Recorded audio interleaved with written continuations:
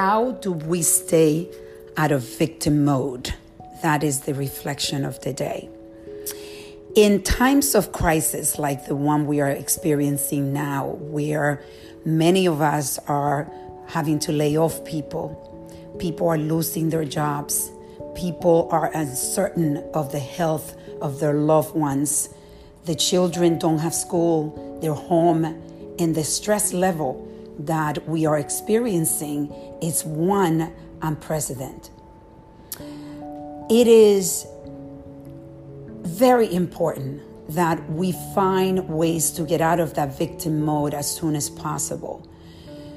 One of the ways that we can do that is to focus on solutions. Take that energy and put it into creativity. If you become solution-based, then you're wasting less energy in the victim mode and you get out of it a lot faster. Personally, also meditating. Meditating is a way of releasing the stress.